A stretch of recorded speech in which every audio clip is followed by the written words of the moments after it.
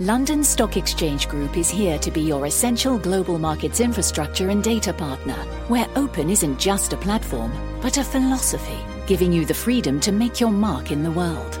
LSEG. Open makes more possible.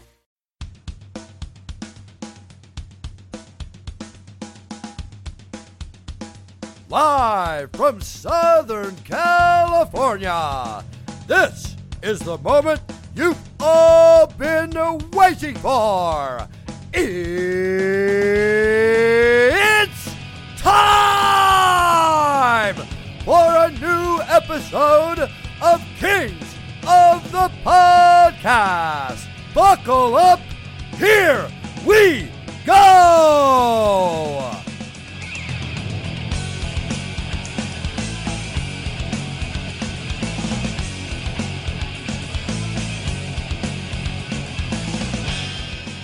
Kings of the Podcast, episode 18, and Dennis Bernstein. Well, first of all, welcome in, DB.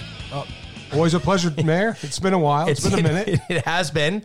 We're back here. We're fresh to go for episode 18. And look, we're going to do something we've only done one time in the long and illustrious history of Kings of the Podcast. We're going to have a guest with us for the whole show, Dave Pagnotta.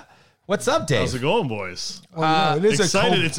It's a privilege and an honor. Thank you. It is a co-branded project of Mayor's It Night is. Fourth Period, so I figured that's the one guy that we would probably have. Well, what we did is, if you remember, DB, we had sponsored from the Fourth Period Hotline. We had him call in a while back. So it's just like dip your toe in the water, see if we were comfortable with you, if you were comfortable with us. Yep. You know, it's kind of like a first date, and we liked it. It went well.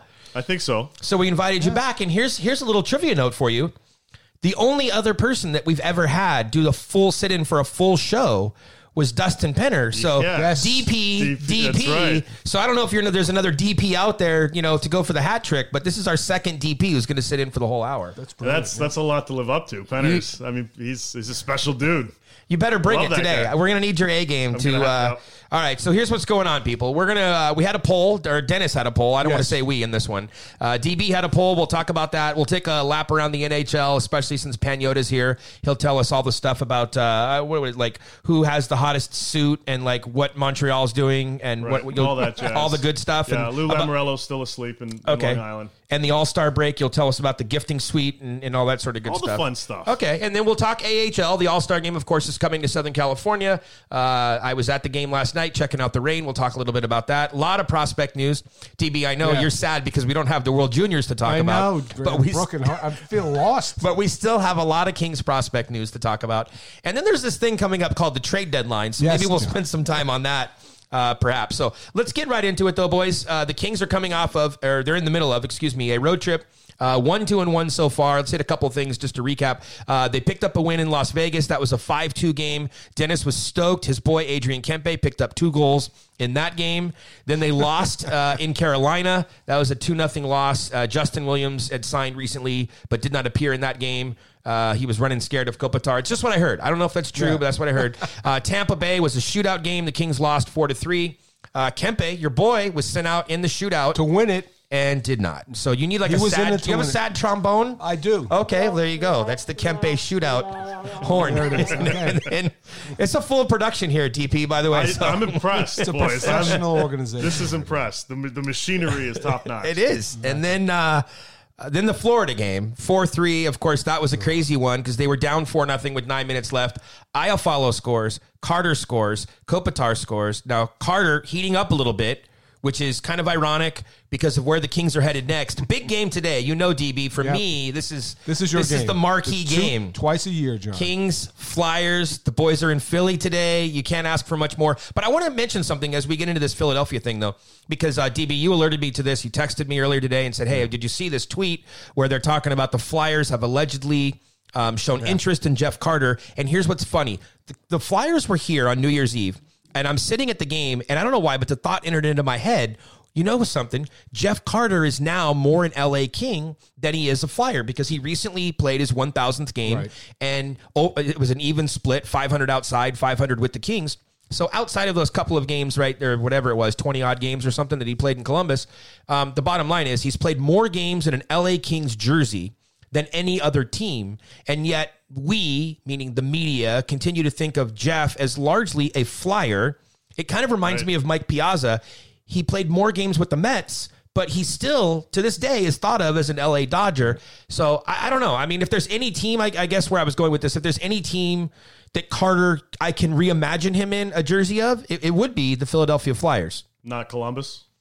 No, not, well, if they change their jersey maybe, and it's orange and black with a big P on the front of it, then maybe Columbus. Because I know that was a special time in his life. It was, well, look, when Carter retires and there's one of those montage videos, DB was telling us today about the 30-minute Aerosmith video that kicks off their... That's a bit much, by the way. I'm a concert guy, but I'm not down for a 30-minute video before a 90-minute set. Exactly. Put that on Netflix. Or play your 90-minute set, then play the video, and let the diehards stick around for those 30 minutes. Anyway, when they do the retrospect video on Jeff Carter, I'm sure there will be a good 60% of that will be about the time in Columbus. Right. Brief mention of what happened in Philly. Tiny mention of two cups in Los Angeles. A little bit here. Some hardware here. Sarah McLachlan in the background. I will remember you kind of playing over his Columbus days. There's not a Sarah McLachlan. Well, we automatically know you're not in charge of music today. That's terrible reference. I was setting up the mood. Just setting up the mood for how emotional it'll be for Jeff Carter and the Jackets.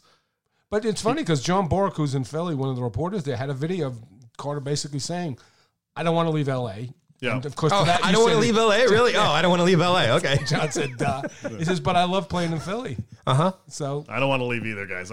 We got St. Louis after this, and I'd rather stay here too. But it's interesting that they said that they've talked with the King. They've talked internally about probably maybe they've inquired. And what do you think, John? I think Carter still has a lot to give. I've said this all season long that I thought he should have been the All-Star for the Kings. I mean, you can give it to Kopi and Doughty, whatever, but I thought Carter has been great. He scored the last couple of games. He's played much better. Yes, he's not the Jeff Carter of 2012, but I think he's played well enough to prove that he could help another team. Okay, so let me ask you a question. Mm-hmm. Philly calls up and says Shane Gostisbehere for Carter. I'll drive him to the airport. I mean, what are you waiting on? I mean, you look at the age distribution. We talked about this previously, and one of the issues with the Kings in the age distribution that they have a lot of young players and then a lot of over 30 players. So they need that sort of middle gap there, and Ghost would fit right into that. So sure, yeah. I mean, fine. Why? What are you thinking? No, I'm just wondering because that would make sense. Cap side of things. The cap side of things. The cap's not an issue for Los Angeles. I mean, you can't go crazy. But I mean, for Philly, $4.5 million cap hit for Ghost, 5.2 for Jeff. It would distribute things a lot easier. I don't know if Philly would do that. Yeah, that doesn't sound like, though, that there's enough in that deal. It almost feels like LA would have to sweeten that deal to help, again, because of the age distribution part of it. If they sweetened it, you'd still do it. I would. I mean, I would. I'll probably get a text from Kings management after this that I'm crazy. But I mean, if you told me it was a 3rd round pick and Jeff Carter getting, again, because I'm looking at the age of the player and I'm looking at the, what they're getting in return. Now, the one downside to that really is that I don't know if that's the type of defenseman that the Kings need. And, well, here's if they do or they don't. If you think Bjornfort is the guy to play next to Doughty for the next couple of seasons, fine. If you don't, I think Shane Gostisbehere would definitely help. Well, it would be aided by playing with Drew Doughty. What I mean is this. I think that they need an anchor on the second pairing more than they need. I think there are a number of guys that could play with Doughty, whether it's this year or even this year, meaning next year. Over the next 2 years, there are several options of who can play with Doughty. Right. I think what's more important is they're going to need that 27-year-old defenseman who can anchor a second pairing. Got it. And so I'm just not sure if that's that guy or not. Understood. But look, they could certainly, in my opinion, they could do a lot worse than picking up Ghost coming, from Philadelphia. That'd be a hell of a trade. So all I know is I'm traumatized by the stink eye from Jeff Carter when I brought the question up at the press conference last year. So I'll believe that he's leaving when he leaves. Until that time, he's available.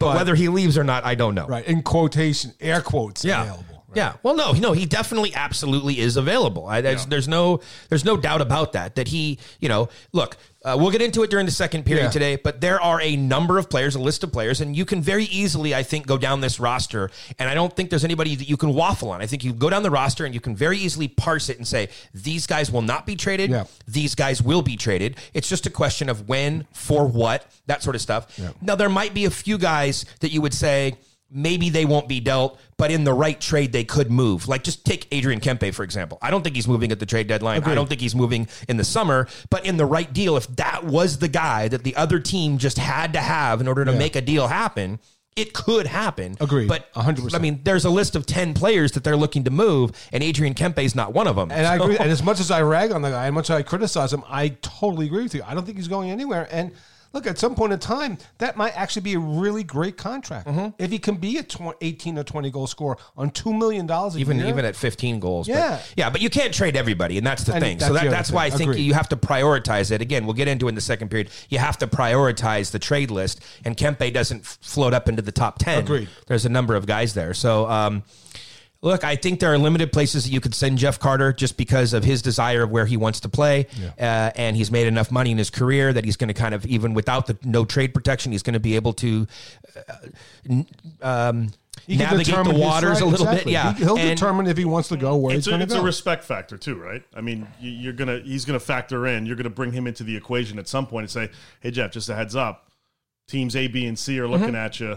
For sure. Any objection? He's not turning away the money. He's got $4 million left to go on his deal after this season. He's not going to turn away the money, but out of respect. Well, that third year he could, because it goes down each year, right? It's 2 and 2 though, isn't it? And then doesn't it get to the $1 million? I thought. I think it. I mean, we could check. Okay, but what the point is that that the cash cost is certainly less than what the cap is. We've talked a little bit about that as well. So, I'm not sure that the Kings would want to retain money on that deal in order to let Carter leave. They might have to retain money on a quick deal, but they're going to be very selective on who they would retain money on. I'm not sure this owner is going to let them retain any more money on. It would be minimal on like the Carter deal. That's true. You can only retain 50% of the money, and there's just not enough money left on it to make a big deal. If you had to retain a little bit of money to help Philadelphia, fine, but it's not like they're being asked to retain $18 million left on the contract. Dave's right. It's the next 2 seasons.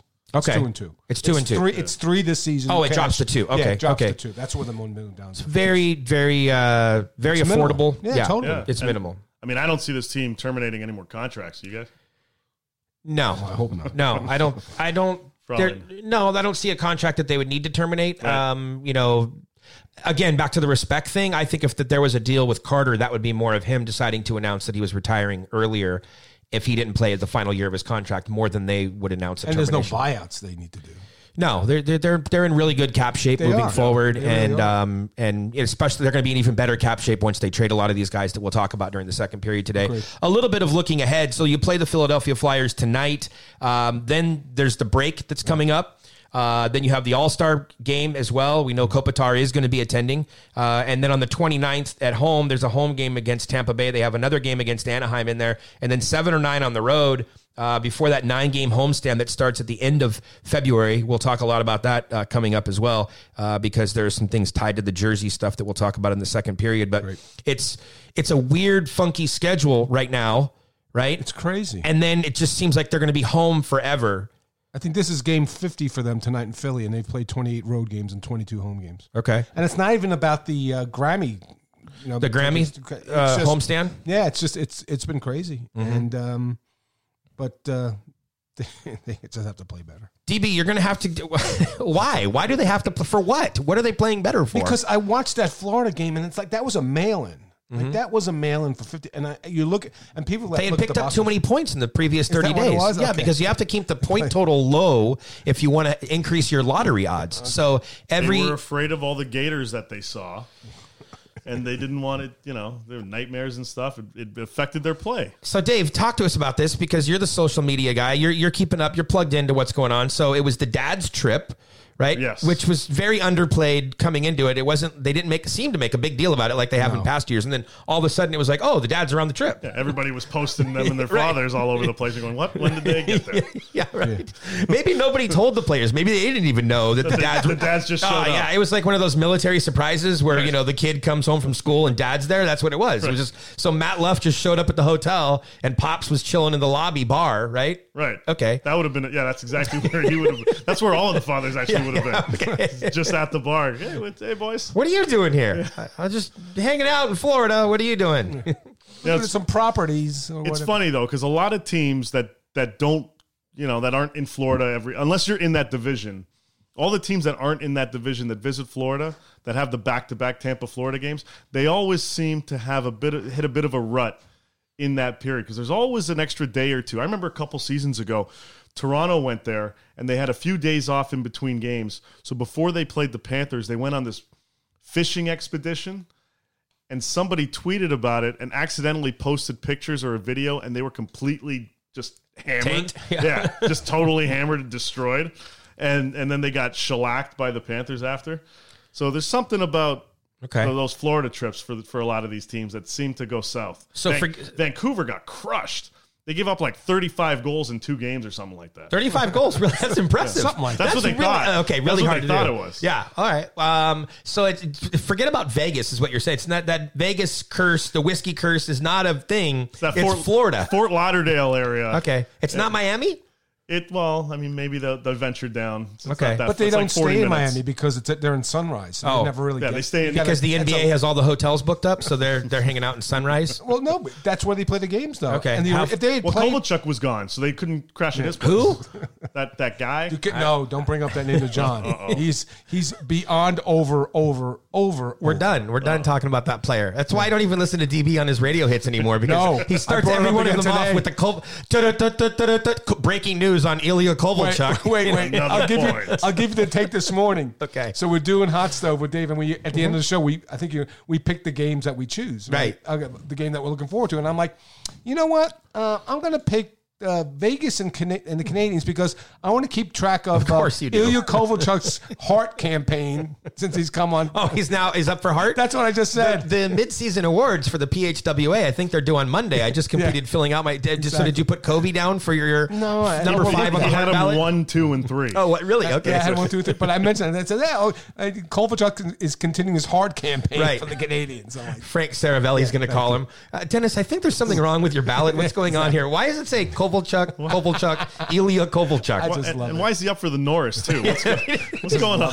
DB's, I'm really impressed with his play. I've watched him up close. I'm riding this horse until it's dead. All right, great. Wait till it's dead and then just keep riding it so that we can all just keep hearing about it. It's the theme of the year. John's the best. He's the best. I'm so done with the whole, who cares? I really appreciate being part of this because I could see your facial expressions going through this whole thing. I have no idea. This is good stuff. It's like, hey, look, Kovalchuk said his face is get disgust on it. Yeah. And it's like I was on with Boomer a couple weeks ago and he goes, yeah, so I saw your tweet saying that you're done talking about Kovalchuk, but just like one more time, let's just sort of like, let's just bring us up to speed. I'm like, oh God, here we go. Thanks, all right. Boom. For the last time, this is my take on Kovalchuk. Look, great guy. All the teammates love him. We all know, there's nothing wrong. Just a bad fit for this team. Why's a bad fit? No, yeah, just best of luck. Wish him well. All right, moving on to the Kovalchuk thing. So they went, what did the Kings do? They went gator hunting or what? Gator watching. Okay. Yeah. Okay. Yeah. So they went on the boats and they explored on these pontoons and explored, I guess, where the gators live. Okay. So they checked that out and then they, indulged in a few. Is it like beverages. dolphin? I'm being serious. Is it like dolphin watching? Like what? Do you wait for like the gator to come up to your boat or like what do you do? I think so. But it's like shallow water. It's not the ocean. Okay, it's fine. Like, You're on those airboats, right? Yeah, exactly. Yeah. Okay. Like through the Everglades. Okay, but those airboats, they don't have like little walls or gates or whatever. So theoretically, if you weren't going like super fast, couldn't a gator just like hop up onto the deck of one of those? I would think so. Yeah. I guess. Okay. We need to get a gator expert on here. To talk to us more about gator hunting. Yeah. All right. Well, we keep threatening to bring Matt Luff on. And I know, he has a lot of other commitments with his underwear modeling career and stuff, but if maybe we could get Luff on to talk about what went down, because if we ask Brownie, it'll just be really won't say like one or anything. two short word answers. Yeah, and it was would fine. not be a compelling podcast. No, it was good. okay. We had fun. It was fine. You know. Okay. Okay, Yeah, good. Luffer will give a few more Probably explanations, and words. In general. Or Drew. We'll have to ask Drew about it when they come back into town. DB, so you were disappointed in the loss in Florida because you wanted to see more. Yeah. Well, what about the flip side of it? If you want to paint with an optimistic brush, they're down 4-0 with 9 minutes left, and then they started moving, they started going, Yeah, but the Todd's comments after the game tell me that he wasn't happy. He was not happy, and they were making mistakes. You know, it's like they're making mistakes they shouldn't be making this far down the track. I think that's and I get the effort because the effort wasn't there, but I think that the other salient point of Todd's comments were that the structure and the positioning and where players should be defending wasn't there. And this, 50 games in, you shouldn't be making those mistakes. So, and maybe there's a redemption here. I think that certainly going into Philly, it's a different attitude, different arena. I mean, it's tough playing in Florida anyway because there's no fans. So I certainly think there aren't any fans. in Tampa? Just a subtle shot. Florida. They played in Florida. Sunrise. Yes. Sunrise. Yeah. So The Panthers. Panthers. Oh, you're being specific to that game, Yes, not to the yes, state. Okay, yes, I'm sorry. that I'm trying to game. keep up. Yeah. That's why you can't name your team after the whole state. It needs to be. That is tough. Yeah. Okay. Yeah, so The Sunrise I think Panthers. this coming off a bad effort, what I call a bad effort, despite the game, going into Philly because the fans are going to be more intense. There are a lot of fans in Philly. There are. I can guarantee you that the fans in Philly will be hyped for the game tonight. and this is the last game before the break. You got to give a full effort. I mean, tonight's going to be the last minute of play in the period. Unless you're already looking ahead to the break and you've already started worrying about your Cash plans out. to Cabo maybe. and everywhere else. Maybe. And the team's lost 6 out of 7, and you're worried about getting traded. So yeah, maybe we'll see. But I would think that off that, I think Todd's going to probably leaned into them and say, look, let's go here. So he's going to do what? Like put Blake Lazard up at the 1C and maybe let Kobe ride wing on the third line to get him going again, or what? What's not that? No? Okay. Who's playing with Drew tonight on the top pair? That's always a fun game. Forbert. Yeah, there you go. Forbert. I like Forbert. I would nominate Forbert. Okay. He's got that showcase Yeah. kind of thing going on. Yeah. He's out there. Okay. All right. That'd be good. All right, guys. I think that's a wrap on the first period with the Kings and their schedule. We're going to come back in the second period, and I don't know if you can feel it, but the trade winds are blowing. We'll talk about that when we come back after the break. 'Cause I can't wait for live forever. No, I can't wait for live forever either.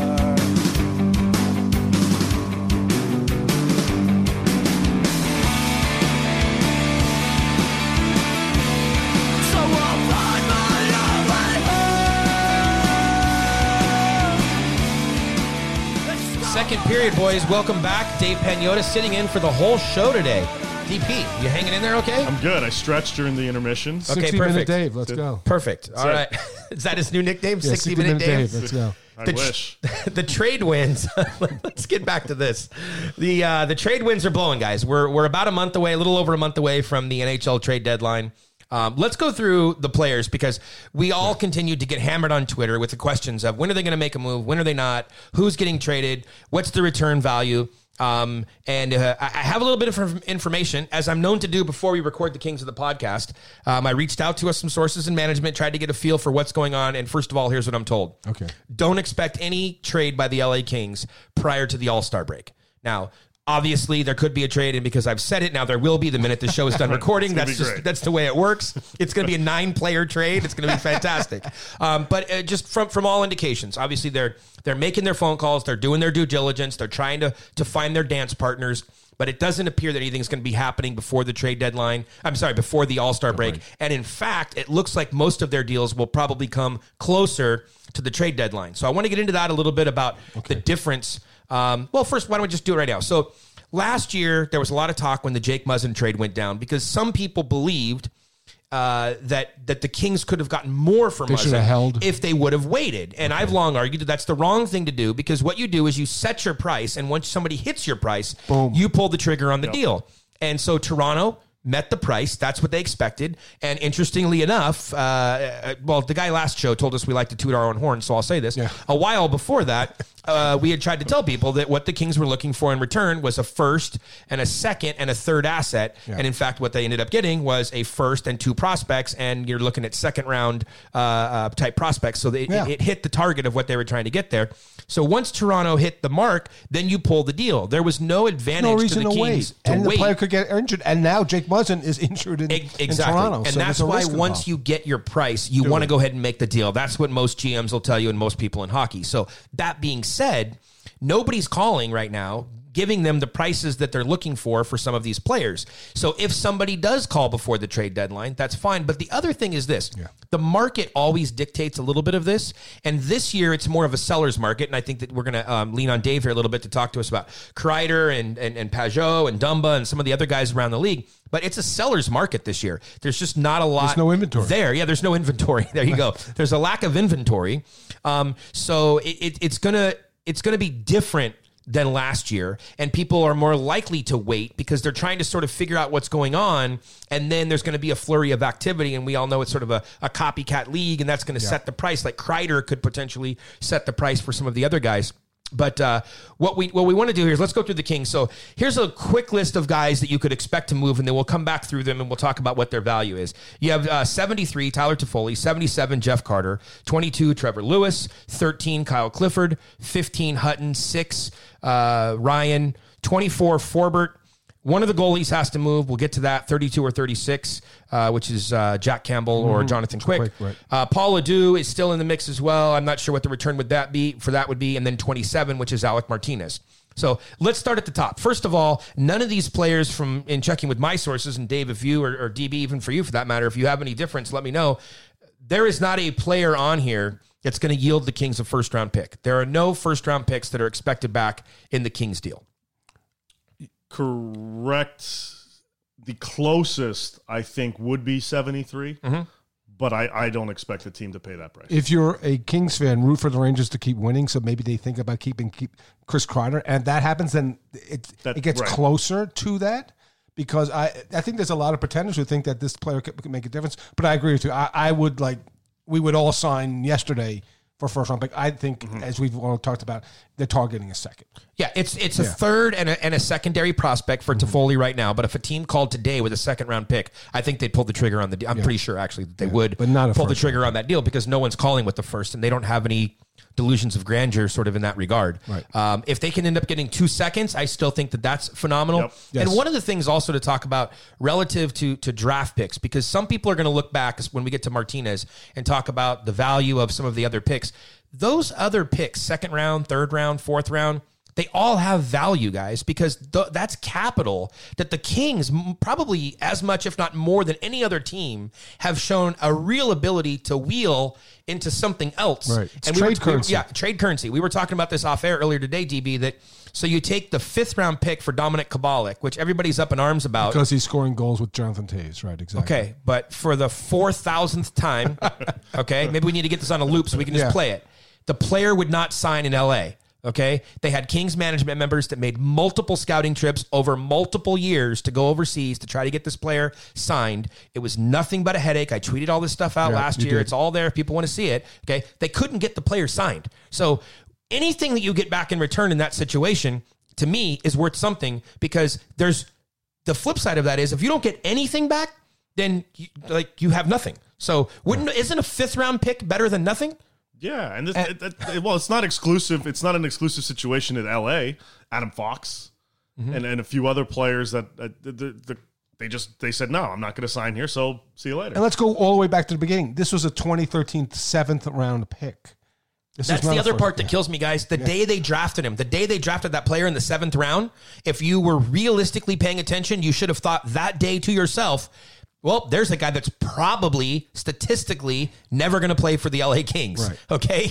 Because it goes down to about a 25% chance when you're in the 2nd round. Do you know how far down it goes? Low single digits when you get to the 7th round. They flipped a 7th round pick who was never signing in LA for a 5th round pick Which that in and of itself is impressive enough. And then what did it turn into? Follow it through. That 5th round pick, along with Nate Thompson, ends up getting wheeled, and you eventually end up with the 4th round pick, who ends up giving you Kim the Finn, who we've talked a lot about. And we just had here's a shameless plug. We just had in the honorable mentions of the LA Kings prospect rankings. And what I'll tell you related to that player is several people in Kings management said that guy is knocking on the door and could have been inside the top 15. He's one of the real potential movers out of the honorable mentions group. So fast forward a year or two, there's some people that are really impressed with this kid. Over in Liga, he's scoring.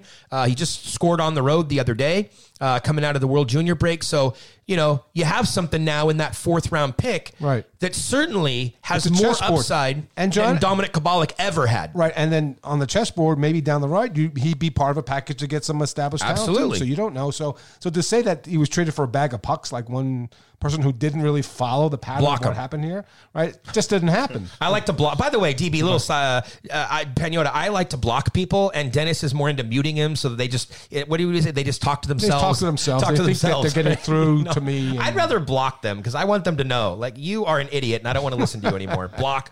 Yeah, I've never blocked or muted anybody.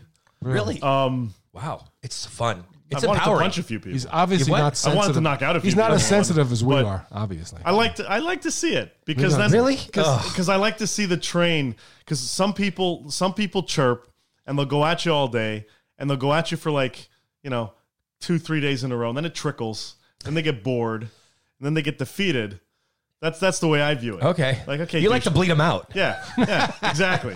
This is feeling very Godfather-ish right now. Just slow cut it. Okay. All right, douchebag. Let's see how long this is going to go. All right, yeah, you got nothing. All right, I'm going to try that. Yeah, I'm going to try to bleed them out. It's self-validating. Okay, is it? Yeah, it makes you feel really good. Really? At the moment, okay. When it starts, you're kind of like, all right, here's a guy. I got something's got to go. Yeah, in the neck or something. Okay. But then you just gotta wait it out. Okay, I'm gonna try to bleed a few of these guys out as we get closer to the trade deadline. Then 77, Jeff Carter. Look, it's a tough trade to make because of the term that's left, because of the age. And I mean, what are the optics on that if you end up trading Jeff Carter for a 5th round pick? Like, how does that sit with the fan base that idolizes this guy? And like I said, it's played over 500 games, for the LA Kings. Just quickly, it's a combination of.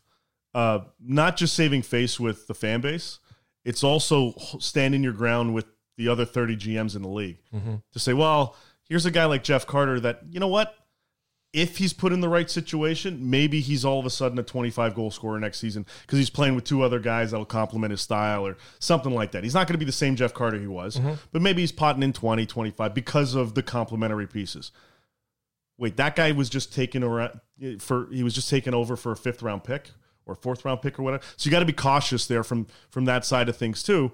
It's not so much half these guys don't give a crap what the fan base thinks in terms of the trade. They don't even know. No, yeah. they don't care. It's all right. Well, hold on a second. How's this going to affect my next potential deal with the 30 other guys that I got to deal with on a daily basis that are blowing up my phone? Or you hold them till next trade deadline, and if he's still productive next season, then you get a higher return because there's less term on it if you can prove to the fact that he could do it. And if the team's going to be appreciably maybe a little better next season. They will be a little better. Okay, so then maybe his numbers go up. So, yeah, I agree. That's a dicey one. It is because... But again, it's a price, John. If somebody comes and says 3rd round pick... It's also a player that you could potentially move in the summer because then you have a full solid season under your belt. Agreed. I don't know where the goal totals would end up to your point, Dave, but you have a full solid season under your belt. And over the summer, it might be a little bit more palatable for a team that's looking to maybe make wholesale roster changes. Yeah. Not that Minnesota would be the team, but just you look at a team like that who's going to make a lot of changes over the next 12 months, and maybe there's something there. And then tying into that, the respect factor coming into play, you don't have to up and move tomorrow. You got the summer to kind of... transition. Exactly. Mm-hmm. Okay. 22, Trevor Lewis. In checking with some people from sort of what I understand, you're probably looking at a mid-round pick, similar to a Nate Thompson type deal. Conditional pick, right. There could be some conditions attached to it, and there should be a number of teams that would be interested in a guy like Trevor Lewis, and I just don't see him back in Los Angeles. No, I don't see. I mean, he's a Swiss Army knife. He can play all the forward positions, play it well. He's a solid guy, good leader. He's won before. He's going to help a contender. Absolutely help a contender. Give him some legit minutes on the bottom 6 forwards, and I certainly think he can help a team. I wrote this list down in no particular order, so it's unfortunate that Kyle Clifford is here. But Clifford is an unrestricted free agent. If you're a longtime Kings of the Podcast listener, you know that we went into this in depth at the beginning of the year. Nothing has changed from what I understand in checking with multiple people earlier today before we came on air. It looks like the Clifford thing is going to be the last card that's going to get sort of played out. They want to move all the other pieces, see what they have, see what they were able to get in return. They can get something. There's even a chance, and don't laugh when I say this, that they could get more for Kyle Clifford than Tyler Toffoli. That is crazy when I say that. Okay, it is crazy. But it is absolutely true. However, they don't want to move Kyle Clifford. So the only way that Clifford gets moved is if he wanted to get moved or was willing to, but also if they weren't able to get the return on some of these other players, then they could potentially move Clifford. And DB, you and I've talked about this. Yeah. I don't like, you talk about dicey. I don't like this concept of, look, give him an opportunity to win somewhere else, move him, get some assets to help the team for the future, and then in the summer, he will come back. There's no guarantee of that, guys. Nope. He goes to another city. He likes it. His wife likes it. I mean, hell, I'm just picking a city. He goes to Dallas. You don't think Kyle Clifford's going to like Dallas, Texas? Kyle Clifford. Do you know what Kyle Clifford drives and, the offseason and what he does and what he looks like? He's not wearing black chucks like I am. I can tell you that. He's going to fit just fine in Dallas. And if they were to go on and somehow win a championship and then he bonds with that organization. And they offer him a 2-year deal? A 4-year deal even, right? Yeah. I mean, this is a guy who he's not going to have multiple offers on the table. This is not a Jonathan Tavares type, and it's a situation. culture issue. This is the culture player.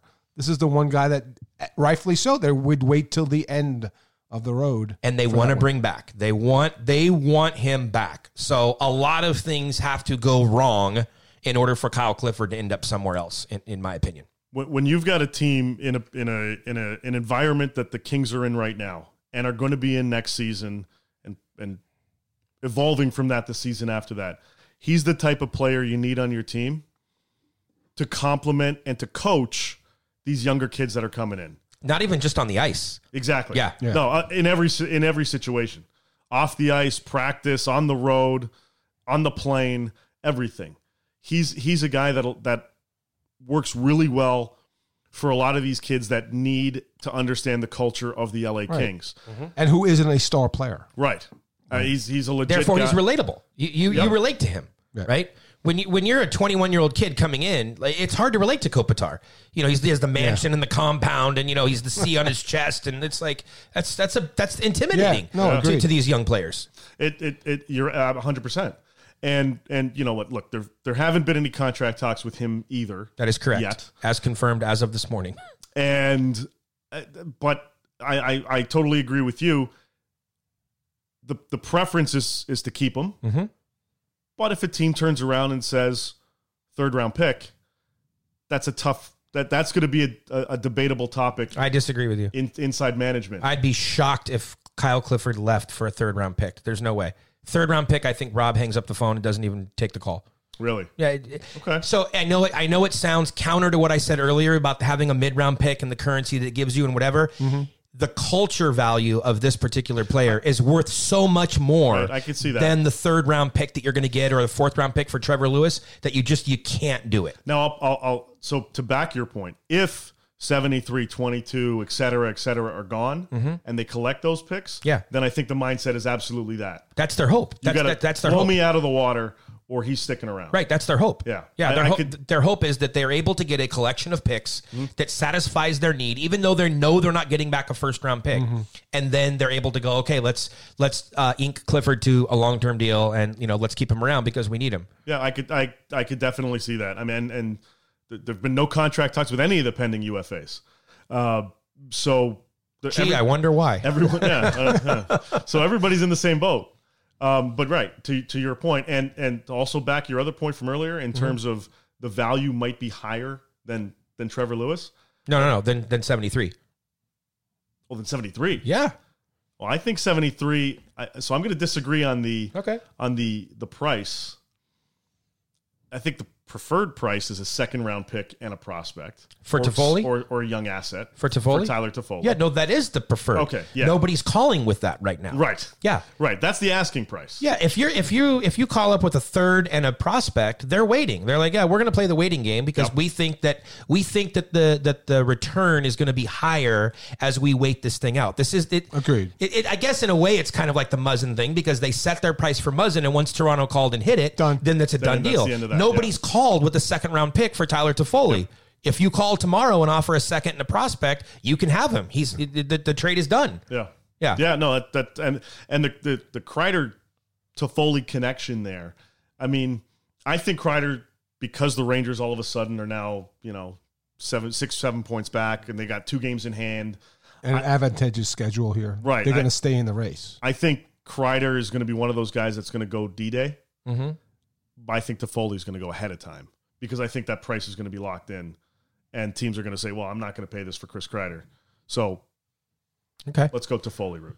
All right, there are a couple of other guys on the list here. So 15 and 6. I don't think they net you anything in return. Dennis, 15. I know you have a liking my for the guy, player. That's Ben. your guy. I know. I think that would be trade him to Montreal. He can link up with Covey, and they can go make a run there in the East. That would be my new team. No.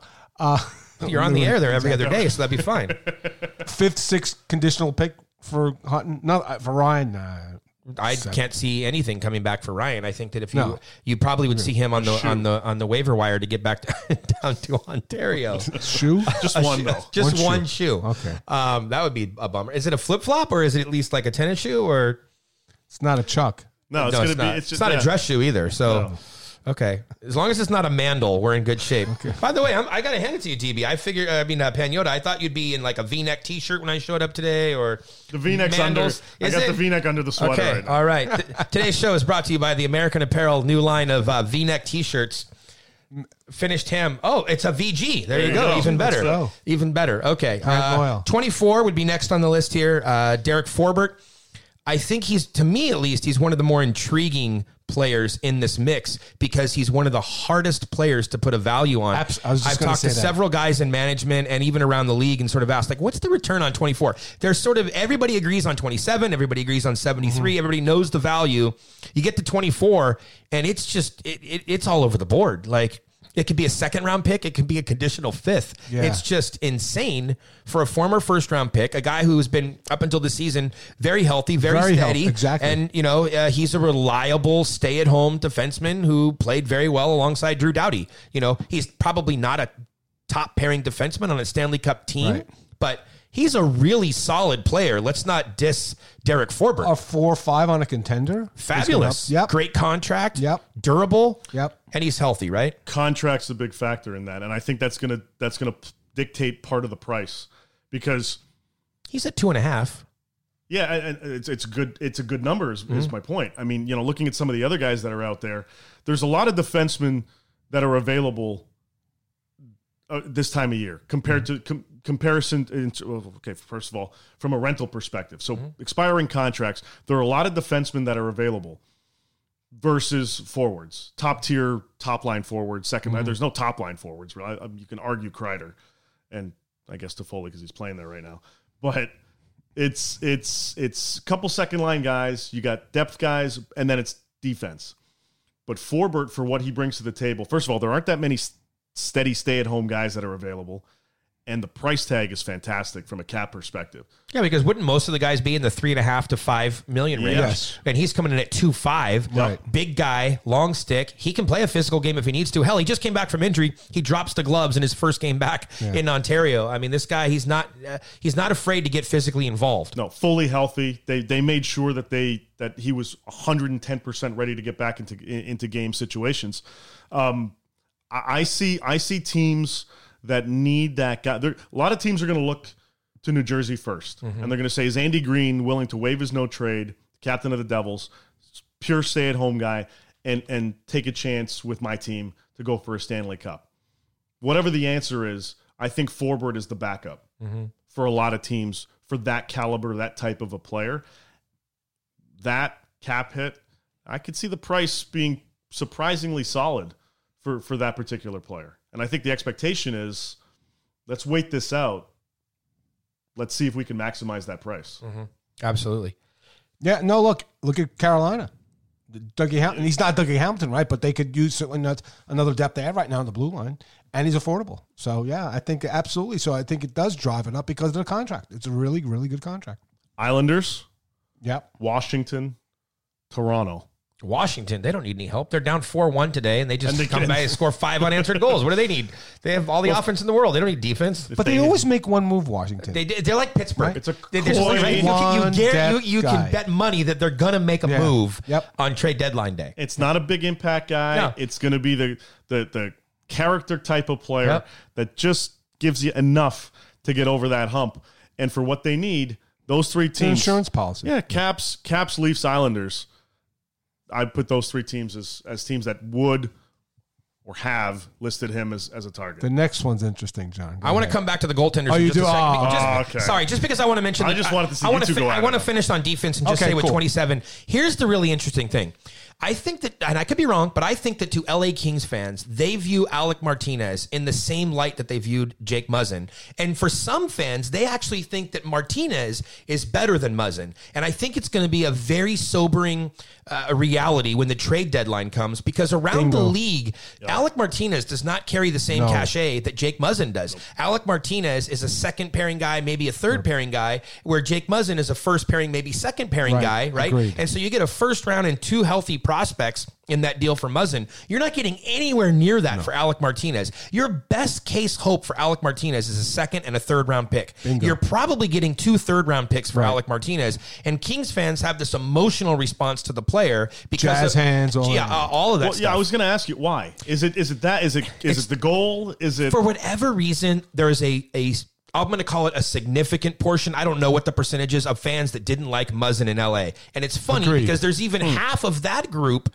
who bitched and complained about him were then pissed off when they traded him. And it's like, well, wait a minute. Yesterday you didn't like the player, and now you're mad that they traded the player. You can't have it both ways. But for whatever reason, Alec Martinez, I don't know, maybe because the sexy good looks, I don't know, maybe because of the jazz hands, he scored a couple big goals in the playoffs, whatever. There just seems to have always been people liked Alec Martinez, fans that is, more than Jake Muzzin. But you're not going to get anywhere near the haul for Alec Martinez. Fine player, but is not going to get you what Jake Muzzin did. So manage your expectations. Yes, calibrate accordingly. Anything that you want to add beyond what I just said there on the Alec Martinez before we get to the goaltending? No, I agree. Second and third, you would sign right now, and I think that you would move on. Yeah, agreed. Okay, I think either a third or the equivalent from a prospect perspective to a third round pick. I think second and pick or prospect. Yes. Yeah, when you talk about a second round pick, you're looking at a higher end prospect, more like a Grundstrom type thing. And then when you look at when you say a third round pick, now it's a little bit deeper on the depth chart of a team's prospect pool. So yes, you're not getting their number 1 or 2 prospect coming back in this deal. But if you get a second and a third for Alec Martinez, Rob Blake, you've done a fine job. Let's round out this segment here talking about 32 and 36. Guys, we've covered this so many times that it almost feels like repetition. But one of those goalies has to move prior to July 1st, okay? So whether it's at the trade deadline or whether it's prior to the draft, because Cal Peterson will be here next year in Los Angeles, and the question is he playing behind Jonathan Quick, or is he splitting time with Jack Campbell? And for those who don't follow the Ontario Reign, we can talk about it in the third period, guys, but I will tell you, Cal Peterson on Friday night, if you watch that game, you know why Cal Peterson is going to be with the LA Kings. Okay. He makes 50 saves. He's standing on his head, but he looks so solid, so square, as Stutz put it in talking to him post game. But he looked locked in from you knew in the first 2 minutes of that game that the Ontario Reign were going to win because Cal Peterson was going to make sure of it. He has been the heir apparent to Jonathan Quick, waiting in the wings in Ontario, and he's now going to be. There's no ifs, ands, or buts about it. He's in the NHL next year. Management has all but said that. They've all but told him that. It was part of the contract negotiations when you look at the way his deal was constructed. So the question is, are they able to wheel 32 somehow, some way? Or, Jack Campbell might actually be able to get you some of your best return of any of the players that are on there. You could get a second-round pick and more for Jack Campbell, potentially in the right deal. Well, he has term on his contract, which is good. Incredible term. But the problem is that if you watch him play, he's regressed. He's he's not as good this season as he was last, and that's challenging. But when you see all these injuries to goaltenders, who knows, John? Again, it's a supply and demand thing. If you have another injury, he's a really good guy. I mean, there's no question about his character. You know, we nominated him here in L.A. for the Matchton Trophy last season. It's just that he had an opportunity to grasp the starting role this year, right? And he didn't do it. And I don't think you can, John. You can't Quick. You can't move at the deadline. I can't see a scenario where Jonathan Quick goes at the deadline. So I agree with you with respect to July 1st. Why can't you move him? If I'm a smart, I honestly believe this. If I'm a smart GM, give me the team though. I don't see the team. I already gave you the team once before, and you laughed at me. I think Colorado. I think if you really want to be serious about making a Stanley Cup run, you need a player like that. I think if you're the Arizona, and I know people don't like this either. If you're Arizona, I think that you want a Jonathan Quick. If you don't have one of the 5 elite goalies, there are only 5. There's probably even less of the elite of the elite of the elite goalies in the NHL right now. That is an area that you can shore up. And I personally think, this is my take, I think GMs spend far too much time trying to fix their defense and trying to fix their forwards at the trade deadline. And I think there's an opportunity for teams to go out and pick up a goaltender. I just don't see it at the deadline. I don't see it. I think that John Chaik is thinking that Darcy Kemper's coming back, right? I think it's a team that you can, you know. Why would you want to gamble that? You look at the goalie injuries in Arizona and because I'm thinking, John, that his landing place is a team that flops in the first round, that goaltending, like if Rittich doesn't play well in Calgary. Right? Or the 2 Colorado, because Colorado's window wasn't closed, John. If it was like Nashville, whose window was closing and they needed a goalie and both goals were bad, I could see that. But Colorado, I think they're going to go with these 2 guys, and they fall on their face in the first round and get eliminated by a wild card team, or if they're playing Dallas. Like at that point in time, I think it would make a lot of sense. I think you need more. I think it's more failure by goaltenders than injuries. Why not go for it? Why not go for it? Okay, so I agree with both of you here. Great, okay. We're glad to have you on. No, ride the fence here. And here are the points in which I agree with. Okay. I don't see so Arizona. I don't see that happening. I agree. It won't. I agree with you. It won't happen from a term perspective because of how much term is left. I see Chaika going after a guy like a Jimmy Howard, a UFA goalie, insurance policy this year, regroup in the summer. When he regroups in the summer, he needs to loop back to Jonathan Quick because Quickie has the type of contract they love in Arizona, right? He has the cap value, which will help them. They got the new owner now that's willing to spend legit dollars. Okay. Now, I'm going to disagree. But it's still, from your point, it's still 50 cents on the dollar. He goes down. He's like $3 million, and then down to it's like crazy money to what you would get Jonathan Quick, who I still believe has the talent and the ability to win another Stanley Cup. Healthy here. He has another chance to win a Stanley Cup. He doesn't have the 74 Canadians in front of him. Too. So I agree with Dennis in terms of the unlikeliness that it happens in season. Mm-hmm. But if it were to happen in season, I agree with you that Colorado makes the most sense. I think the Avalanche make the most sense for Jonathan Quick because I don't see Grubauer and whoever the hell the other guy is. I keep forgetting Francouz. Yeah, whatever. That it's just no. Okay. I don't see that tandem being enough. And the reason why I see Colorado doing is they got the cap space now, and they're going to have it in the summer. And they have the roster to win. Yep. That team can win. They can come out of the West. Oh, totally. Colorado could absolutely 100%. Come out of the West. They want to make some moves here. Joe Sakic's not screwing around. He wants to make some moves. He'd love to get Chris Kreider yesterday. And if the right thing falls into place, I could see the Quick scenario working out. Now, if it doesn't happen, I think there's a very, very good chance that he's your guy that leaves at the draft. See, I disagree with you because here's what happens. If you can't move Quick at the deadline, there's a damn good chance that Jack Campbell ends up getting moved at the deadline. And you're only moving one of them. You're not moving both of them over the next 6 months. Calgary's not calling at the deadline for a goalie. Edmonton's not calling at the deadline. Calgary should be calling because the Pacific is wide open. Anybody could win the division. And Arizona already has them beat. Arizona would roll Calgary in the playoffs. I agree with you. Okay, good. But and then agree again to your point earlier that GMs focus on different areas. They do. It's not the goaltending. I don't know why. Back in the day, look, Colorado didn't screw around when they picked up Patrick Roy. They took advantage of the situation in Montreal, pounced on it, and there you go. It doesn't happen much anymore when you're talking about star goaltenders. No, it doesn't. Well, so that's why I can see this happening in the offseason when Calgary goes, all right, Smith sucks, and Rittich is just not enough. Or sorry, Talbot. Yeah, Talbot's not going to do it. Smith sucks too, though. Smith sucks in Edmonton. He'll be the UFA. So Edmonton's going to go, well, Smith sucks, and the other Koskinen. the other overpaid guy is just not going to work out. So those teams are going to turn around and go, okay, who's available? They're going to go after a guy and see what's going on with Braden Holtby. They're going to go after a guy and see what's going on with Jacob Markstrom in Vancouver. And then all of a sudden, Vancouver might enter the mix. And by the way, what the hell's happening in San Jose? Martin Jones, 2 years in a row now of just that's a concern. It's a long enough period of time that it's not a small sample size anymore. It's not a small sample size. And don't even look at the save percentage, John. You watch him play games, and he doesn't stop average shots. I have the easy fix though there, which is they need a different goaltending coach. And if you're Martin Jones, there's a guy that's over in China that's available. Okay, Dusty, you need to get Dusty back over here, and you need to pair him up. The two have a relationship, and he's going to be able to help him. That's a good point. Yeah. Look, goaltenders they're married to their goaltending coach. That's true. And, for whatever reason, it's just not working with Martin Jones, and it hasn't been working for a long enough period of time that you better be damn scared, or you better be prepared, to your point, Dave, you better be prepared to go out and do something else to get another goaltender in there. I think, look, this team, the Sharks were, last year they had enough firepower up front to get through it. Playoffs came around, then he woke up a little bit. This season, they're playing from behind every game. Brett Burns is on pace for a 60-point season after getting 82 last year, and he's a minus 1,000.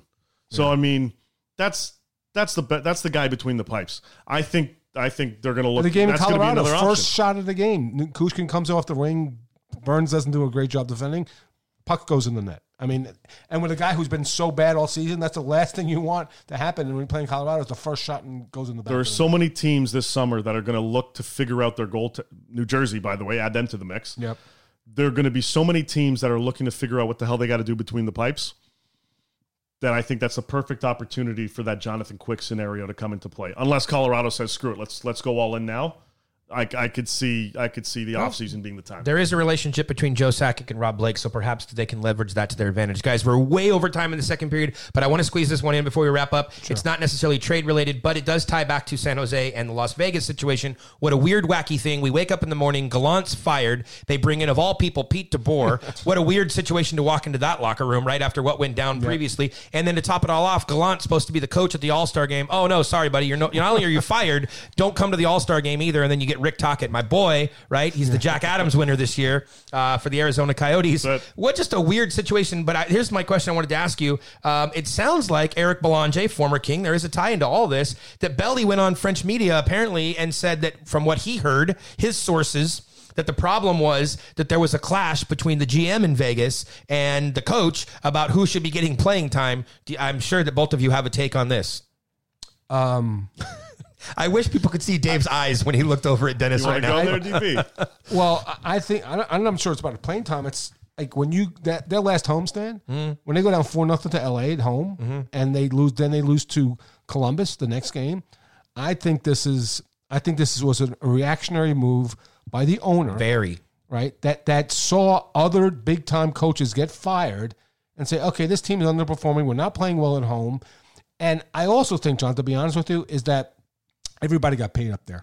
Like it's not the team from 2 seasons ago. That was everybody. They don't have the chip on their shoulder. No chip on their shoulder. Everybody's fighting for a contract now. Max came in, got paid. Stone, Dave's guy came in, got paid. Everybody got paid. Carlson got paid. Carson's like on pace for 18 goals.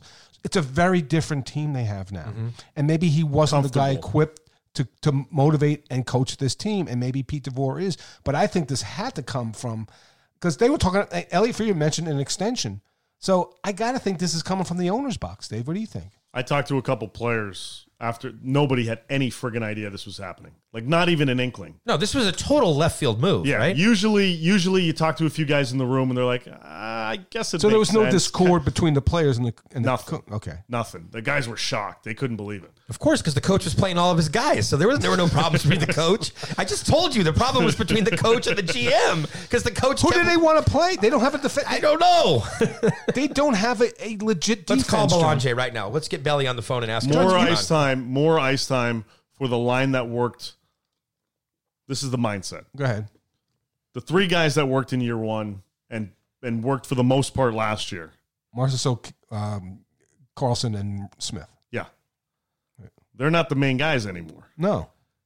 Well, not when you bring in Pacioretty and Stone and some of these other guys. Paul Stastny, yeah. So okay, well, it's Stastny. right. So those are now your third line guys. You have Pacioretty and Stone, and so now it's going. Well, hold on, we're in a bit of a funk. We're not 10 points up on everybody. Play those guys more.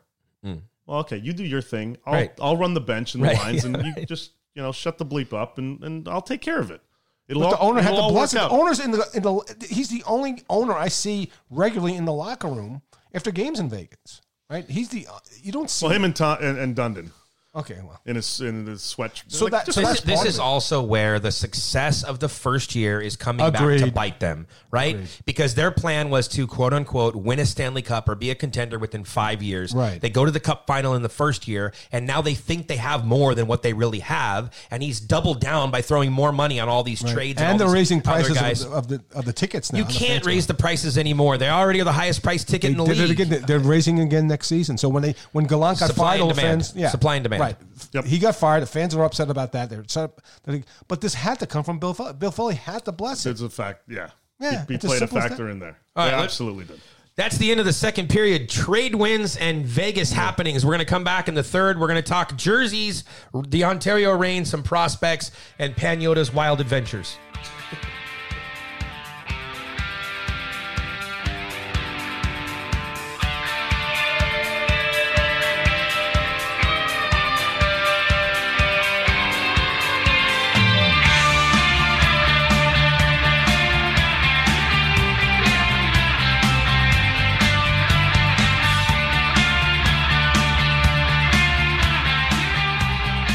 Welcome back to the third period of Kings of the Podcast with DB and the Mayor. All right. Whew. That was a long one. That was to get some coffee and some water. Did you stretch again, Dave? Oh, my God. I took a nap. Okay. I took a quick 40-second How's your Achilles? power nap. It's okay? It's good. The hammies. The hammies are the ones. Okay. We're back for the third period. And, boys, I have a lot of stuff to share here. And part of it's going to be some stuff that we've covered or are about to cover on mayorsmanor.com. So, first off, let's talk about the jersey. Everybody knows that probably listens to the show. I broke the story on the outdoor jersey back in November and then kind of looped back. Great interview, I thought, this week with Kelly Cheeseman, AEG Sports COO. Want to give a thanks to Cheese, somebody I've known for a couple decades now. He was your season.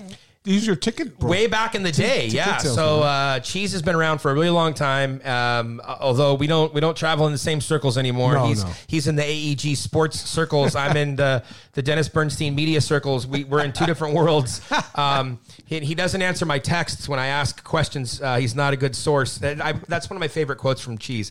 I asked him a question one time, and he said, "I'm not one of your sources." So anyway, but look, I do want to give Cheese credit here because the Kings, obviously, they're not happy all of the time when I break stories and do my job. I don't work for the team. I do my thing. And but he was able to work with me this week, and we were able to do an interview and sort of tell the whole backstory, which I thought it was a great story, a really fascinating story about the connection to the P-51 Mustang and the fighter planes. And I learned a lot myself just about the whole thing. And then looking at the overall jersey kit for the outdoor game in Colorado, I think it looks better as a kit than it did just as a jersey. Thankfully, they're not wearing the white pants, the diapers.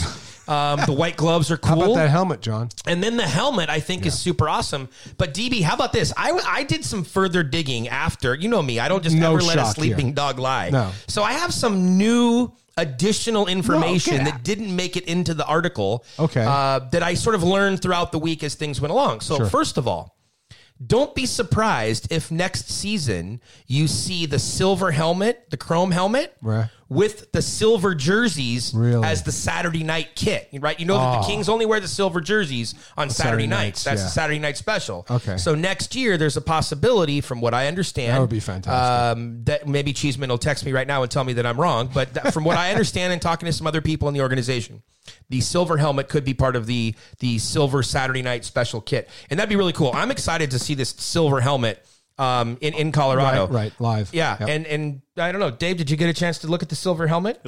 Honestly, it's pretty badass. It is, right? Yeah, I like it. I'm not the biggest supporter of the jersey itself. Okay.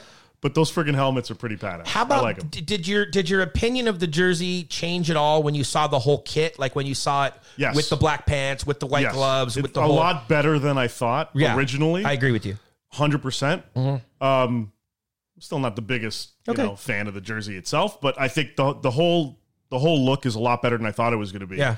But the biggest takeaway for me is the helmet. And here's the one thing about this that I just can't seem to get enough people to understand. It's a one-off jersey. Yeah. Right. So people get completely emotionally worked up over it and want to compare it to the Gretzky jersey and to this jersey and to the purple and gold. Guys, it's one game. You're going to forget all about it the day after it happens. And you need bigger numbers because it's an outdoor game Yeah, for it's a whole television thing. and stuff like It's that. a- It's one thing. Depending how much you drink that game, you might forget it that day. You could. But there's a great story. I don't know if you haven't read it yet. Please go to mayorsmanor.com. Read about it. Yep. It talks about the aerospace industry. The Kings put over a year of effort really into this, and they've been thinking about it and working on it. And I just think it's a great story. I really appreciate Cheeseman weighing in on that and sharing some of that. Also do want to tell you a couple of other things. Speaking of former jerseys that the Kings wore. Now, you know they're going to wear the 90s, the Gretzky era, the Chevron, whatever you want to call it. They're going to wear the Gretzky jerseys for, I think, 2 games at home this year. One of them actually comes up the weekend after, if I understand the schedule right, after the game in Colorado. Okay. Right. That jersey is going to be worn for the next 2 years also. So there's a little breaking news for you. Meaning... Is it a fourth jersey? Yeah, well, every year the Kings have had a specialty jersey. Like they wore the purple and gold jersey at those Legends games and that sort of stuff. So I don't know what they're going to wear them for, but you can expect to see the Gretzky jerseys not only at the 2 games this year, but at games in the next 2 seasons. But John, stay with me here. So they have I love the face you're making right They now. have the white, the black, the silver, and the black. So What? they have 4 jerseys. What do you mean 4? They have 3 jerseys right now. They have with the current LA home plate logo. They have a white, a black, and silver. Those are their 3 jerseys. So this will be a 4th jersey. Well, I mean, okay, if you want to call it that, this is their specialty jersey. The other 3 are in regular rotation. Most teams that have a 3rd jersey wear it like 3 to 5 games. Okay. Yes, so they will wear 4 different jerseys this season, correct? No, they're going to wear 5 different jerseys this season because of the outdoor game. We're not testing so good your at math. math. No, you're Okay, not fine. so good at math. So next year they will wear 4. Okay, got the silver, and then I got the Gretzky one. Yeah, they'll only wear it for probably 2 or 3 games. Okay. They won't wear it for very many games. and the outdoor game just won. And then speaking of the outdoor game, I have confirmed that the Kings will not be participating in an outdoor game next year. Now, mind you, the Winter Classic was already announced. They weren't expected to be included in that. But there had been talk, I had talked about it, you had talked about it, of the Kings playing Vegas. Yeah. That is not going to happen next season. And so I'm still digging to try to find out, is Vegas still planning on doing an outdoor game? And Dave, maybe you want to weigh in on this. Is Vegas still planning on doing an outdoor game next year at Raiders Stadium? And if they are, as a stadium series, and if they are, San Jose is the more likely opponent, I heard. But the Kings are definitely out. No outdoor games next year. But the Kings do still want to put on an outdoor game, stadium series most likely, at the Rams Stadium. And what do you call that stadium, Dave? Yeah, we were trying to. I forgot what it was. SoFi? Yeah. Not Yeah. SoFi. Which is- Oh, yeah, SoFi for a white guy. Okay. Get that on a loop. We need that every SoFi time for a white Dave guy. comes on. We'll play some Offspring music and then Pan Yoda. So the Kings are still looking to do an outdoor game. And so here's the thing. I just want to say, I pitched this idea earlier and I still love it. What about a home and home series of outdoor games? They're always looking for an angle with these outdoor games. Like that. Okay. Yeah. So if the Vegas game doesn't happen next year against San Jose, and then it's the following year, then do the Kings against Vegas at Raiders Stadium, and then the following weekend do the Kings against Vegas in LA at the Rams Stadium. There is precedent, though, because this is when they came back from the lockout and they did those 6 games. Islanders and Rangers played back-to-back at Yankee Stadium. No, the Rangers did, but they played the Islanders one game, and then they played the Devils in the other game. Yeah. Yeah. All right. So they had 2 home games. They had 2 home games. But I want to do I love a that. home and home outdoor. It'd be sick. That Can would you be really imagine? cool. Yeah. And I could see that. Call happening me, Gary Bettman. Call me. in 2. You should, G. I'm gonna call him G. We're buddies now. In 2 seasons, not next season, the year after. Yeah. The league's got to do enough due diligence with the building itself. Considering none of them are really done yet, it's going to take a little bit of extra time to kind of go through all that. Oh, give me all a that break. hoopla If BS. Vince McMahon can send the WWE crew over and they know that the building's far enough along that they're going to do WrestleMania in the building next year, okay, which is a huge production, you're telling me that they have to do more due diligence to put an outdoor game in there? He's got more money than the NHL, so he can afford more people. Okay. And bring them and do all that. Okay. So now Gary and I aren't friends anymore. Yeah. But I think in 2 seasons, that would be cool. Look, the league is always looking for ways to, hype itself up. As much do as it something can. bigger. Make Right. it grander than really Do the moment. something. And I think that's friggin' awesome. I think that would be really cool to pull off an outdoor game at one and then 2-3 days later, probably 3 days later, or a weekend. No, back-to-back weekends. Sure, you could pull that off too. Be sick. And they'd sell all the tickets. They would. Both games would sell out. I mean, look at the Vegas outdoor game in Vegas. It's already sold out. Tickets aren't even on sale, and it's already sold out. Exactly. There's already. And they'll raise the prices again. They're going to raise them again before they go on sale. Exactly. It's ridiculous. And if you can pack Dodger Stadium, you're telling me Kings against Vegas. I mean, look, if the Kings fans don't want to show up, Vegas will travel for that game. They will sell out Rams SoFi for a white guy stadium. They will sell that out. It'll be. You need to trademark that. Hurry up and get a website. Get a URL. Someone's going on already doing it. Probably. Okay. So let me just hit my list here. The silver jerseys. Oh, here's another little tidbit. If you want to go back in time, the first Dodger Stadium game, which was 2014. Yeah. One of the reasons the Kings went with gray in that particular game, that was call it a test, not a soft launch, but a test. They had been wanting to add that in as a third color palette, heavy on the black and white. And they wanted to kind of float that and see what the fan reaction was. And it was received so well. That's one of the reasons why when it came time for the 50th anniversary jersey, they already knew well in advance they were going in the silver. I shouldn't be calling it gray. They were going silver was because of that. So it's been a long time coming to get this additional color palette worked in. So there you go. And by the way, if you didn't read the story, if you're not going to Colorado, there will be one opportunity to see the Stadium Series jersey at home at Staples Center. The Kings are going to wear it on the 29th of February. Yeah. Okay. You didn't read my article, DB? I'm hurt. I'm crushed. Wow. I'm shocked. February 20th. And now he's over it. And now let me get back to plugging the article. Exactly. Yeah, Mayorsmanor.com. Okay. It's right there on the homepage. Don't pat yourself on the back, though. Okay. No. Well, then can you announce to everybody, please tell all the listeners, the game is going to be February 29th, 1 o'clock. Leap year. Day game. Yes. Against the Devils. The Kings are going to wear the Colorado Outdoor Stadium Series jersey at home at Staples Center. Oh, that's fantastic. It's kind of a tradition that when you play in an outdoor game, you wear it one time at home. So I guess the big question is, will they wear the silver helmets at home? That'll be sick, right? Right. Okay, so moving on to the Ontario Reign a little bit. Of course, the All-Star game is coming. There are 3 players, Cal Peterson, Cale Clegg, Martin Ferk.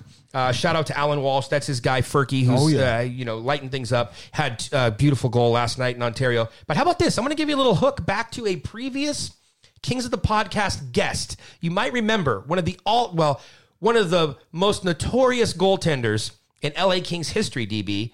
Blue Line, Rob Stauber came on the show. Terrible audio. I'm sorry about that. He called from a cell phone under his car or something. But Rob Stauber ties back to Cal Peterson.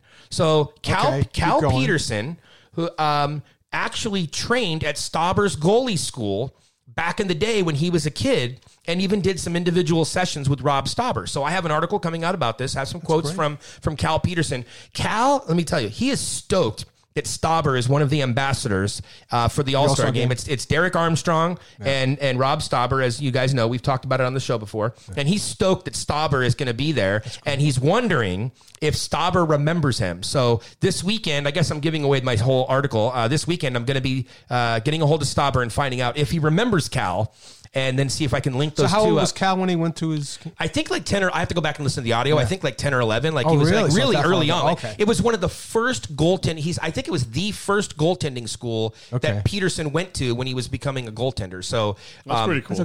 Really like full circle on how it's all coming back. And now he's in the All-Star game, right? And Stauber is going to be coming out. So that's pretty cool. A couple interesting notes. I don't know if you saw... DB, you don't read my articles. I don't know if you read my tweets. But funny Gabe Velarde story last night. So Velarde shows up with a goatee, and I'm like, dude, what's going on with this goatee here? And he's like, dude, I'll clean the language up. He's like, hey, funny story. I hadn't scored in 13 games, and we were kind of playing like crap, and I thought, what the hell? I have nothing to lose. And so what does he do? First game, he comes in with the goatee, a minute and some change into the game. He's first shift. He scores a goal. And so he's like, God works in mysterious ways. And I was like, I don't think God had anything to do with this one, but we'll save that for the religious hour later. And then so later I'm chirping a little bit like, Gabe, come on. Like we talked a month ago that you needed to pick a damn goal song, and you still don't have a goal song when he scored last night. And so he's like, oh yeah, I have one now. And I'm like, what are you waiting on? Like, okay, like let me know. Like, what's the deal? So he picked one. DB, you're going to love this. It's Talking Heads. Psycho Killer. That's his goal song. That's fantastic. So I had to relay that back to the team so that they know that if he scores this weekend, they can play the song. And the basic story is that he hangs out with Villalta, which is kind of funny. Velarde and Villalta hanging out together. Right. Flying V. Yeah, right? Exactly. And one has one L, the other one has two L's. It's always confusing when I'm typing it. So yeah, the Flying V brothers were hanging out together, and they just heard the song on the radio and thought it was hilarious. And he's like, he said the minute he heard it, he's like, that's a hilarious song. I love it. That's my song. And that's how he picked his goal song. So good on him for picking something better than Old Town Road. Yeah, it's Old Town Road. Although Sutter has a claim in on Old Town Road. He does? Of course he would, right? Of course. Like, what other goal song would he have? And better than some cheesy rap song or whatever. So good on Gabe Velarde, Talking Heads. I saw Psycho Talking Killer. Heads. That's why I thought you'd like it. At Trenton State College. Oh. When I was at Rider University, which is a sister school not far away. They were literally playing in the bar. That's how small they were. And they were playing songs, and they were unknown at that point. And somebody yelled out, David Byrne, they played a song, and somebody yelled out, "Play something we know." And David Byrne said, "Okay, here's something new." And they didn't know what song. But I saw them at Trenton State College. But didn't you just see them recently? That's why I thought you would like this. No, I saw Elvis Costello. Oh, and Elvis Blondie. Costello. I'm sorry. Yeah. Okay. Blondie, who's Debbie Harry's 74 years old. Oh, Blondie's amazing. Unbelievable. Still rocking. Yep. She's probably need to get her to Punk Rock Bowling. They had Iggy Pop played a couple years ago. It'd be nice to get a legend like that. Jod is up with the Kings, as everybody knows. So there's real thin at center there in Ontario. Here's a surprise, though. Daniel Brickley did return. Yeah. Out of that Out of came the blue. out of that blue. Like nobody knew that was Daniel happening. Brickley's music. He came up from behind the curtain. He did. It was, and he's still wearing number 8. Which, by the way, Pagnotta, you weren't here for this. I have a real problem with the numbering system of jerseys. Like, to me, you can't. I think there should be an attempt to be some alignment with the big club. If you know that a player is eventually, or you think he's going to make it to the big club, right? Like, don't give him a number that then you have to change, right? Don't give him a number that you know that he can't have. Why is Daniel Brickley getting comfortable at number 8? There is not a chance in hell he's ever going to wear 8 in Los Angeles. Never going to happen. Never, ever, ever going to happen. Give him a different number. Like, if he played for the Dodgers, he still wouldn't be wearing 8. Well, fine. Okay. But Daniel Brickley needs another number. And they do this type of thing where it's confusing to me all the time. Matt Luff has 2 different numbers. Yeah. And it just, would you stop already? It should not be that hard to figure out. Like 23, if you want to give somebody 23, I think they've done this right. Brad Doty is the guy that, it's not Brad Doty, I'm sorry, it's Jacob Doty. I keep calling him Brad Doty. Why not, right? Yeah, he's your homeboy. Jacob Doty wears number 23 in Ontario. There's no fear of him getting called up to the LA Kings. Right. Let him wear 23. That's fine. Makes sense. Daniel Brickley should not be wearing number 8, right? Give him 12. 12 has a terrible history, by the way, in Los Angeles. We covered that previously. There hasn't really been a long-standing member of the LA Kings that has worn number 12. There have been a couple players through the years, like Gabrick wore it and some other stuff, but there has never been Simon Gagne. a rock. Yeah. Okay. Well, he raised a cup with number 12. He did. Okay. Yeah. Well, he did. did. He had one game against the Devils, right? He raised a cup with 12 on it. He also dressed up like a clown at the King's Halloween party, and everybody loved it. But anyway, moving on.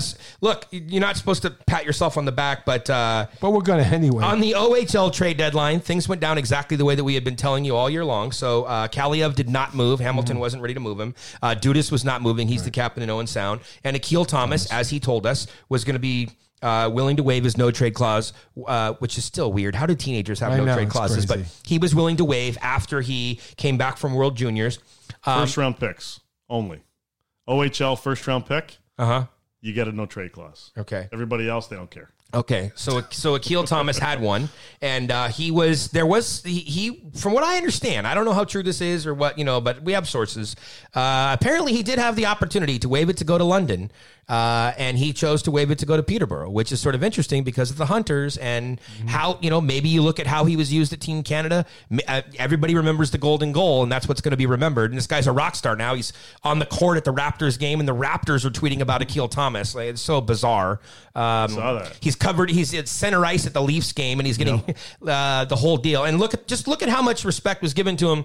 They didn't trade him in advance. They waited and even though he was traded, they let him have a night in Niagara before he moves on. I mean, so it's just crazy. He's a rock star right now. That was a Leaf night, I think it was.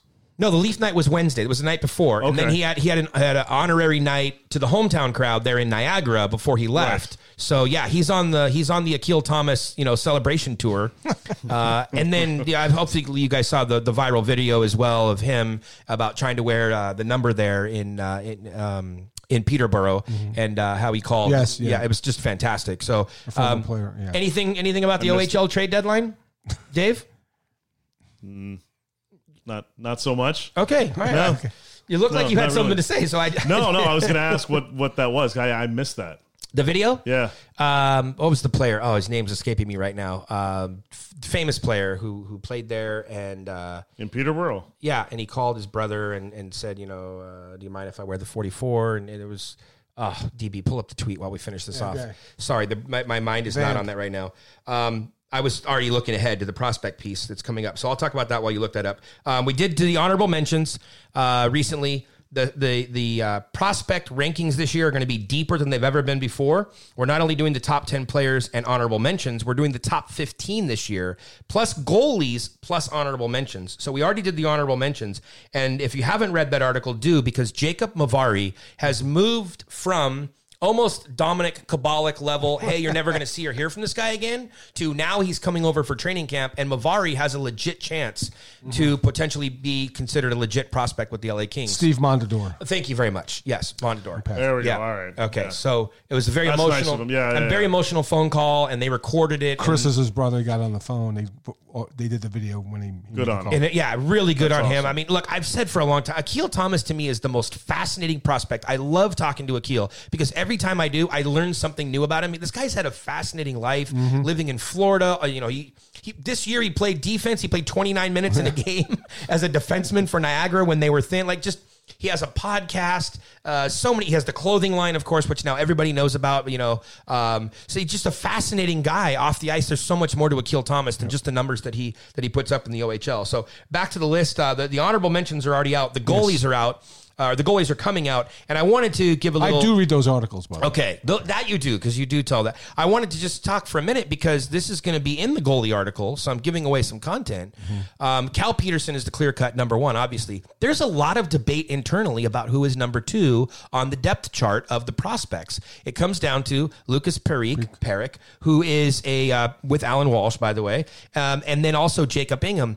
And Ingham is coming on so strong, player of the month in the OHL. He's been the backbone of Kitchener, even through the coaching change, even through an injury this season. He's been phenomenal for the Kitchener Rangers, and Ingham is coming on strong. And so they're really neck and neck at number two. What's interesting, we talk about the age gap in the LA Kings roster. What's interesting is once you get Peterson up to the NHL, they don't have the next guy who's ready to go. Right. They're really flush at defenseman. They're really flush at forward. But then at goalie, there's a drop-off from an age perspective, not talent, because Ingham's not going to be there for a couple years, legit ready to go. Peric's not going to be there legit ready for a couple years. Peric could be back in the World Juniors next year. Yep. So from an age perspective, there's a big gap there. The top 15 is coming up. We keep getting a lot of questions about Sammy Fagemo and where is he. Some people don't understand honorable mentions, and honorable mentions are the guys that didn't make it into the top 15. Right. So if you're waiting for Sammy Fagemo, he's coming. Yes. He's not an honorable mention. Right. He's a legit He's not below honorable mention. He's not below honorable mention. Exactly. No. So if Patience, everybody. Fagemo, Kaliev, Dudas, Kim the Finn, if you're waiting on all those guys, they're coming up. Boys, that is the prospect roundup for the Reign. That's all I have on the jerseys. I'm out of all my scoops. Well, we can go over my poll. Oh, I'm so sorry. We mentioned that in the opening minutes, so let's do it before we... So you did a poll. Tell us about it. Yeah, so we did a poll. I'm gonna tell everyone. He doesn't read your tweets. Okay, no, I do. He did a poll about optimistic. How optimistic are you? Because at the time, it's like 3 days ago. By the way, it was really funny. While we're doing this, I got a text message saying the Kings made a trade. Good. But it was the NBA. Oh, so Sacramento? halfway through, I'm like, hold on, what the hell's going on? So, yeah, that would have been great. Yeah. Breaking news. Yeah. Tyler some Toffoli. 5-way trade between Sacramento and Portland. Okay, so 3 days ago, I tweeted, here's the big picture question. The Kings have a worse record at the time through 48 games than last season, 41 points versus 42. Your outlook about the team returning to the postseason contention in 2 seasons by the 21-22 season is either optimistic or pessimistic. It was really easy for fans. They didn't have to think too hard. There were only two choices. And overwhelmingly, almost 1,000 votes. 68%? It was 71%. 71%, optimistic that within 2 seasons they'll return. So everybody believes in the plan, John. Yeah, but I want to talk to the. You know me, I'm always going against the You're going grain. to 28? I don't want to talk to the 70%. I want to talk to the other 30%. Okay. What are you missing? What are you not listening to? What are you not reading? How are you not excited about Turcotte and Mikey Anderson? And I mean, the list just goes on, and all the prospects. 9 prospects at the World Juniors, more than any other NHL club. The prospect pool now being ranked within the top 3 by every pundit out there in the NHL. Like, how are you not excited and optimistic for 2 years from now? I got to say, this from the outside LA window, there's a hell of a lot of talent coming up on this team. I mean, if you hit half of the anticipated, during the end of the World Championship, or excuse me, World Juniors, I sent Dennis a text on a projected lineup in 2 seasons. Mm-hmm. They look freaking stacked. Up front, this team is deep. And if they hit half of those kids, they're still freaking deep. They have too many. Here's the thing that's crazy. They have too many prospects. There's a lot of, and they're going to be at the top of the draft again. Yeah, and they're going to have a collection of picks this year to draft even more guys. They have they have too many, which is why they need to wheel some of those guys out of here. But that's down the road. That's not right now. But I think the pessimistic fan is the one that's saying, okay, they've won 1 playoff game since they won the Cup, and they're not believing at this point in time. And I think that's and plus I showed where I think 5 years ago Arizona had one of the top draft classes, and the 3 guys were Strome, Domi, and Duclair. So sometimes it doesn't work out. But John, the thing about this is that because of the quantity of the quality, that's what it is. It's not like, and this is not 2 years ago where you're leveraging the entire future success on Gabe Vilardi. Like, Gabe Vilardi's kind of a bonus at this point, right? So I just think when you look at the sheer numbers, like, unless something catastrophe happens where none of these guys work out, which I can't fathom that happening, right? How could they not, right? Because it's still going to be in the prime years for Kopitar and Doughty, so you're not going to waste those prime years. I don't know how you can't not be optimistic. I think I had 4 guys on the current roster on the projected one that I came out with in 2 years from now. Yeah. I mean, there's so many. And look, this is Kopitar, Doughty, Brown, and what, Iafallo? Yes. Yeah. Yes. Even the goaltending, goaltending I left out because I'm not too familiar with the prospect side of things beyond Peterson. But I think the entire blue line's going to flip. Absolutely. Other than Drew, everybody will be new.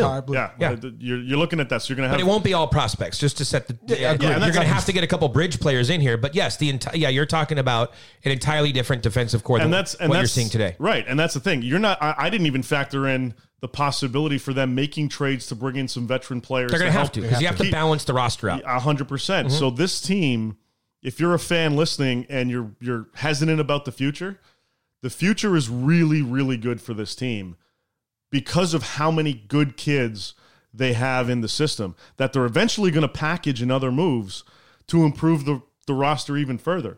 So this is going to be a really good team. It's been painful. Last season was painful. Yeah, this is but some that's nights what happens. Painful, but that's what. Look, there's a price for it. I live in Toronto. Yeah, the Leafs were garbage forever.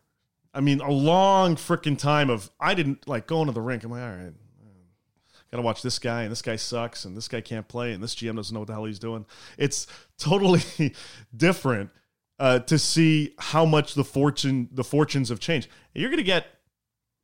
I mean, even if you don't have a top 3 pick this year, you're in the top 10. You're going to get another good prospect because there's the top kid. Then you get a window of like four kids that are going to go in that draft. Byfield, and that. Well, yeah, Quinn. I mean, he would be.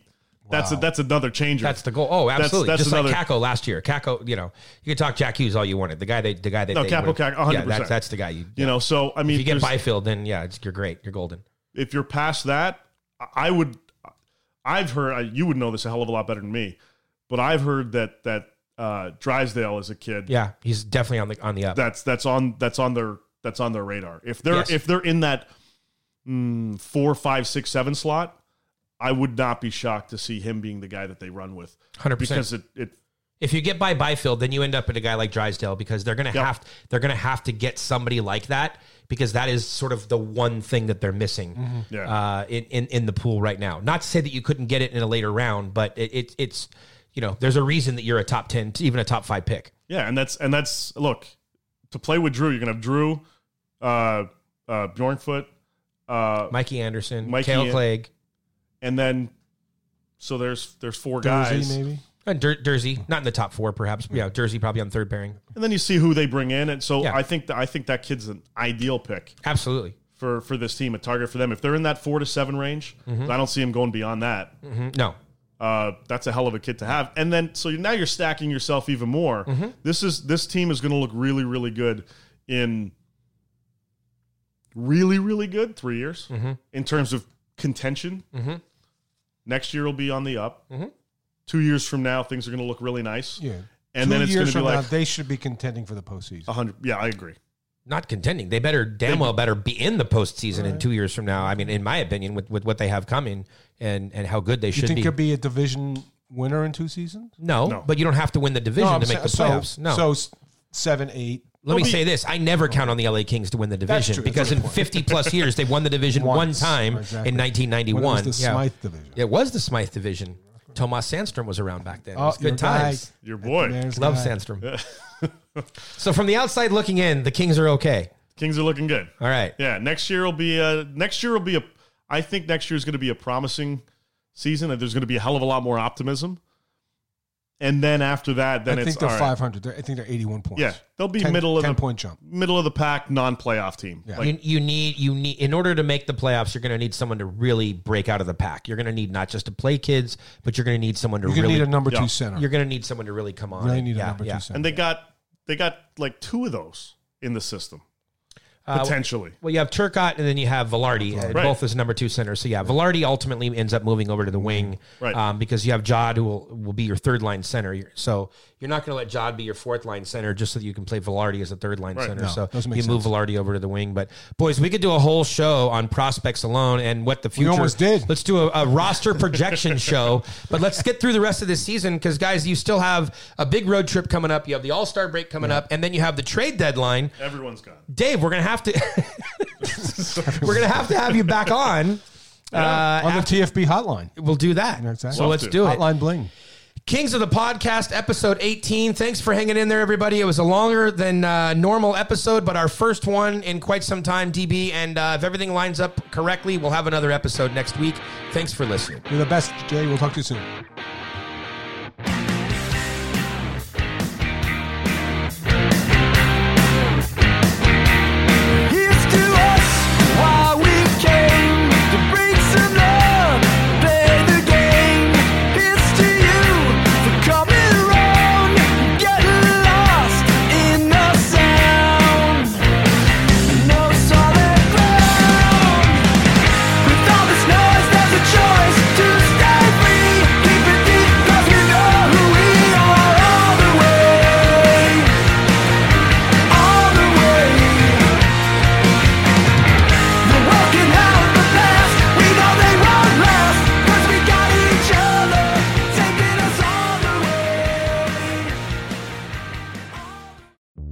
This week at Macy's, get great deals on fashion and home essentials.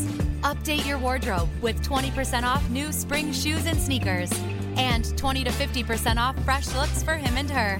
Plus, transform your space with Luxe Hotel Collection bedding, now 40% off.